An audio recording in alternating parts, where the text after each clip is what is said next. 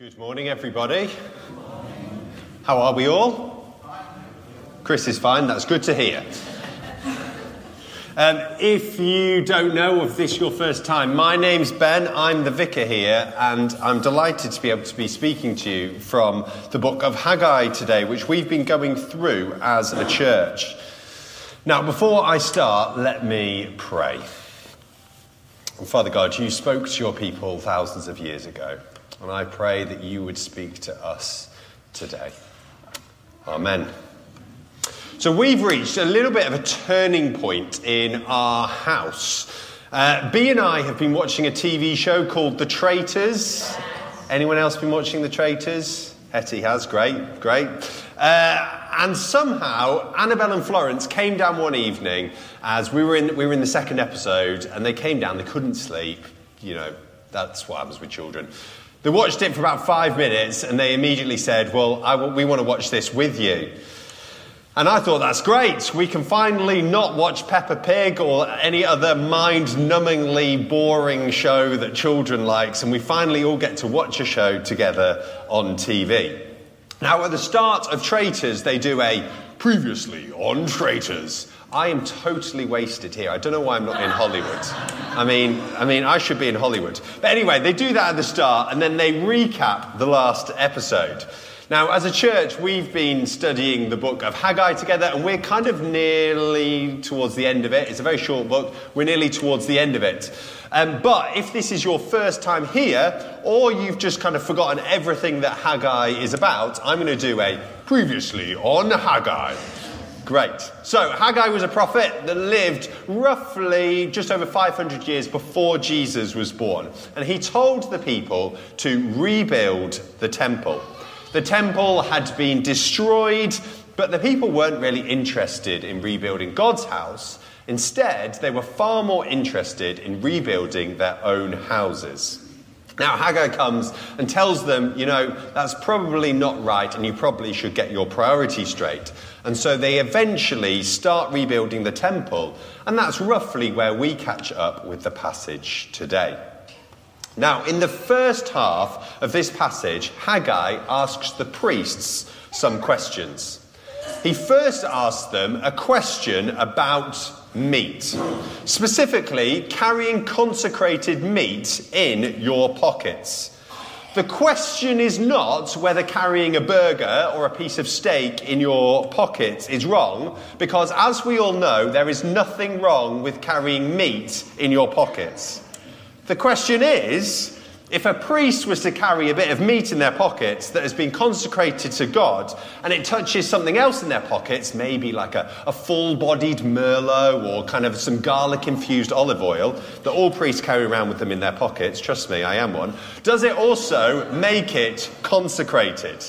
Consecrated means holy, set apart for God, something that is acceptable to God, something that's in some way part of the divine sphere of this world. This meat would have been consecrated by being offered to God by the priest on behalf of either a person or maybe a group of people. And then the priest gets to take home part of the offering for his tea. It doesn't happen nowadays, I don't know why. Now, if this holy, set apart, acceptable to God meat touches anything else that's randomly in the priest's pockets, and that you are having a great time at the front, can I join you, please? Don't worry, they are absolutely fine. I much prefer an audience that giggles than looks at me sternly. If the question is, if this holy set-apart meat touches anything else in their pockets, does the holiness spread to that object? Now, the priest says no. Holiness is not contagious. It doesn't spread. Holy meat can't transmit holiness to anything else. It can't make that full-bodied merlot in your pocket acceptable to God. It can't make that garlic-infused olive oil in your pocket somehow part of the divine sphere of this world. Things can't catch holiness. Hands, face, space is not needed here. Haggai then asked the priests the opposite question. So if a person touches a dead body, and then touches the full-bodied red wine in their pocket, or maybe the garlic-infused olive oil, does the wine or the oil become defiled? Defiled means unholy, unclean, unacceptable to God, cannot exist in the presence of God. And the answer from the priests is yes. Unholiness is contagious and can be spread from one thing to another. When I first started at Christchurch, I visited someone's house very, very early on. Now, I hadn't met them before, but I went over, I knocked on the door and they invited me in, and after a friendly little chat, I was shown into their lounge. Now, their lounge had a lightish coloured carpet, and I hadn't taken my shoes off because I kind of assumed my shoes were clean. So I walk around 4 steps into their lounge and I look around to ask, is there any particular seat you want me to sit at? Do you have a seat? Do you want me to sit anywhere? And as I look around, I see these 4 muddy footprints embedded into this cream-coloured carpet. If I had had my children with me, I would have definitely blamed them. But they weren't with me at this point, and there was no way of kind of covering it up because they were just behind me and they had also noticed. I turned around to them and I said, "Is that my shoes?" And knowing full well it was my shoes, they very graciously nodded at me, and it's at this point that I wanted the world to swallow me up. Unfortunately, sinkholes in this country are quite rare, and so instead I took my shoes off, I apologised to them, I kept apologising all night, and now whenever I see them, I keep apologising for getting mud all over their carpet. Clean shoes don't make carpets clean. Dirty shoes make carpets dirty. Clean shoes don't clean things. You can't kind of walk around your lounge if it needs a hoover just with a pair of clean shoes on. It's not going to clean your carpet up. Dirty shoes pass their dirt on to anything they touch. As anyone with a child will tell you, if you go on a muddy walk with a child with wellies on, that mud gets everywhere. Places you are surprised they can reach with their feet will have mud on it from your children.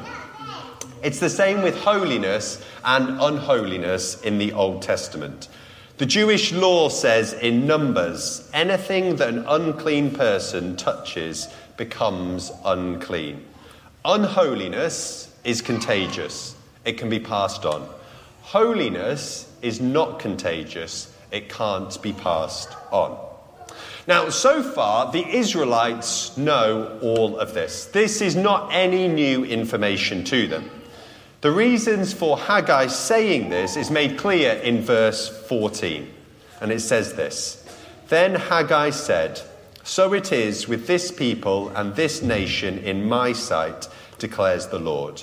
Whatever they do and whatever they offer there is defiled.'" The people have dirty shoes on, and everything they touch is defiled. This unholiness spreads throughout their work, which was mainly in an agricultural economy, what they do, and it spreads to their worship, what they offer. Everything they touch becomes dirty, unholy, and unacceptable to God.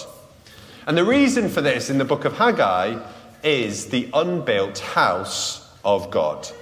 The skeleton of the ruined temple lies like a corpse in their midst, contaminating everything around. Haggai asked, if a person defiled by contact with a dead body touches one of these things, does it become defiled? The answer was yes. In the same way, if a community defiled by contact with the dead body of God's house does or offers anything, does that become defiled? The answer is yes. Their choice of not rebuilding the temple and instead of rebuilding their own houses left the skeleton of God's house, causing everything else they did or they offered to become unholy and unacceptable to God. They could worship God as much as they wanted. They could offer God as many sacrifices. They could become the most religious person, but it was all unacceptable to God. God's unbuilt house was a statement that the people didn't care if God lived with them, that life could happen without God being involved. They sought creation's blessing without loving the Creator. They pursued religious benefits without desiring the God that stands behind the religion. They searched for grace even though they neglected the means of grace. They desired redemption without loving the Redeemer. They wanted the benefits of God without a relationship with God. So God turns to them and he says to them, everything you do and offer is unholy and unacceptable to me, because you do not want me, you only want what I can do for you. And in verse 17 of this passage, we get this haunting line from God. I struck all the work of your hands with blight, mildew, and hail, yet you did not return to me, declares the Lord. In this verse, we get a sense of the desperation of God trying anything to get their attention. You don't want me, you only want what I can do for you, so I stopped doing things for you. I struck all the work of your hands, yet you still did not return to me. Even then, you did not want me.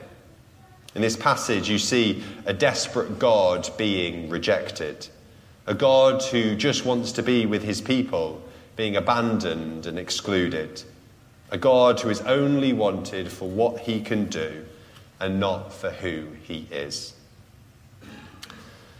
These sad words of rejection are carried across the centuries and land with us today. God wants to be with us. God wants to know us.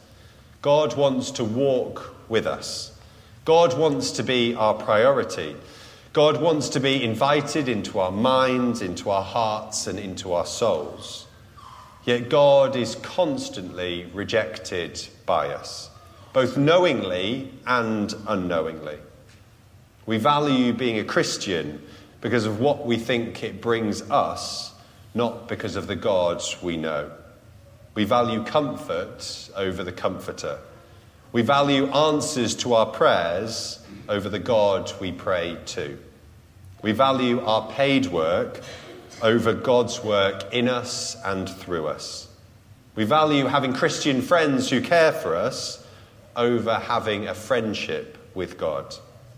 We value peace about our eternity over the one we will spend eternity with. We value the love of money over the love of God. We value the words, your sins are forgiven, over the words, now go and sin no more.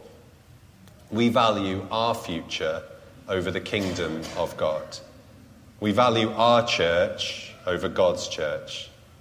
We value what God can do for us over a relationship with God. We value ourselves over God. And I'm not talking about the world outside the church. I'm talking about those of us who claim to follow him and claim that he is important. The Israelites were God's own people. They would have said they followed God, and they would have definitely said that God was important to them. But Haggai steps in as the voice of God and tells these people, you say I'm important, but you don't act like it. Your life does not show it. You don't want me. You only want the parts of me that fit around your pre-existing life. I wonder if Haggai version 2 was to come to Southport, would he say to us as a church, Christ Church, you don't want me, you only want the parts of me that fit around your pre-existing church. I wonder if Haggai version 2 was to talk to you, would he be able to say to you, you don't want me, you only want the parts of me that fit around your pre-existing life. and not by what we say, but by how we live our whole life, both inside these walls and probably more importantly, outside these walls. Is God even important to us? Is God even important to you? Following God is not a one-time decision we make after hearing a nice talk. Following God is a lifetime of little decisions we make. In every moment, however we are feeling, whatever we are facing, whatever we are doing. It's lots of often difficult decisions, difficult little decisions where we say, God, not my will, but yours.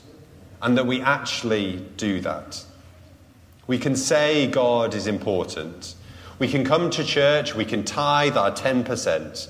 We can even lead a church. But if our lives do not reflect that God is important, then everything we do is worthless. The good news is that God wants to be with us, but it is our daily choice whether we build a home for God in our lives or we keep him on the outside. The passage finishes with these words from God. From this day on, I will bless you. The people had begun to build the temple. They weren't there yet, but they'd taken the first step in reprioritizing God in their lives and placing him at the center. And God tells them, I will bless you. The blessing of God was important for the Israelites. It meant that God was on your side. It meant that God favored you. It meant that God would fight for you. It meant that God would be with you. The people take the first little step by starting to rebuild the temple. And then God tells them, I'm on your side. Their work and worship, which was unacceptable and unholy, is transformed. Their relationship with the Creator is transformed. Their community is transformed by taking a step towards God. The Bible is full of stories of people who take a step towards God and find themselves changed. In the book of Luke, Jesus is walking through a crowd, and a woman who's been bleeding for 12 years reaches out and touches Jesus. This woman, because of her illness, would have been considered ritually unclean. And what she did in this story was not culturally acceptable. If you remember, dirty shoes transfer dirt, but clean shoes don't. You can't make something clean by touch, but you can make something unclean by touching it. Holiness is not contagious, unholiness is. Yet something strange happens in this story.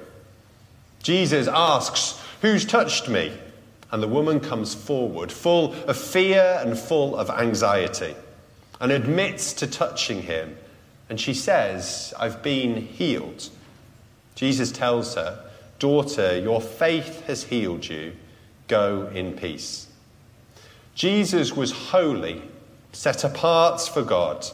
Someone who was acceptable to God, someone that was in some way part of the divine sphere of this world. Yet when Jesus was touched by this unclean woman, Jesus did not become unclean, the woman became clean. The woman was healed. The woman elbowed her way through the crowd to try to reach Jesus, took a little step of faith, tentatively reached out her unclean hand and touched holiness itself. And she discovered that rather than her dirt, her unacceptability to God, her past, her fears, her trauma, her illness, her unholiness being passed on to Jesus, Jesus passed on his cleanness, his closeness to God, his peace, his healing, his love, his holiness. The exchange should have gone the other way. Dirty shoes make carpets dirty. But instead, dirty shoes were embraced in the mercy, forgiveness, grace, sacrifice, holiness, and love of Jesus, and were made clean. This lady took one small, scary step and trusted that Jesus was the answer she had been looking for. She trusted herself to Jesus, and he did not push her away. He was not contaminated by her past. He was not scared of being made unholy. In the presence of Jesus, holiness works differently. Holiness is somehow contagious. People take a step of faith and come to him unclean, broken, distant from God, dirty, unholy, and they are changed. And we see this most clearly on the cross. On the cross, Jesus does this for everyone, for all of us. He does what he did for that woman, for everyone in this room. Jesus takes all our dirt and makes us clean. He exchanges his closeness to God with our distance from God. He trades his cleanliness for our dirtiness. He exchanges his prioritization of God for our rejection of God. He trades his blessing for our curse. He swaps his holiness for our unholiness, his life for our death. Jesus overturns the rules of the game so that when a person meets him, Jesus does not become dirty, but we become clean. One encounter with Jesus changed the woman's life. One encounter with Jesus can change our life. Whoever you are, however you're feeling, whatever dirt is clinging to you, Jesus wants to meet you and transform your life. The problem in Haggai's day was that the people were content to just keep their hands in, keeping their lives comfortable, keeping God at a distance, acting as if he wasn't important. The woman in the story of Jesus reached out her hand. She got out of her comfort zone. She took a step towards Jesus. She acted as if Jesus was all important. We all have a choice about how we want to live our lives. Do we keep Jesus at arm's length, or do we reach out our hand? Do we aim for comfortable lives, or do we get out of our comfort zones? Do we keep Jesus at a distance, or do we take a step towards Jesus?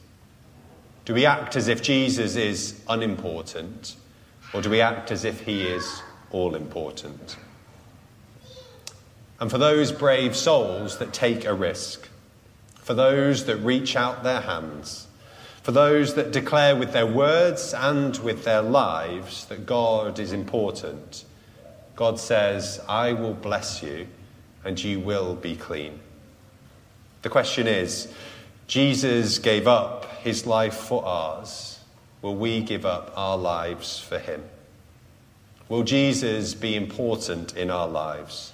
Or will he simply have to fit around our schedule? And what does it look like for you today, this week or this year, to not just say that Jesus is important, but to act like it?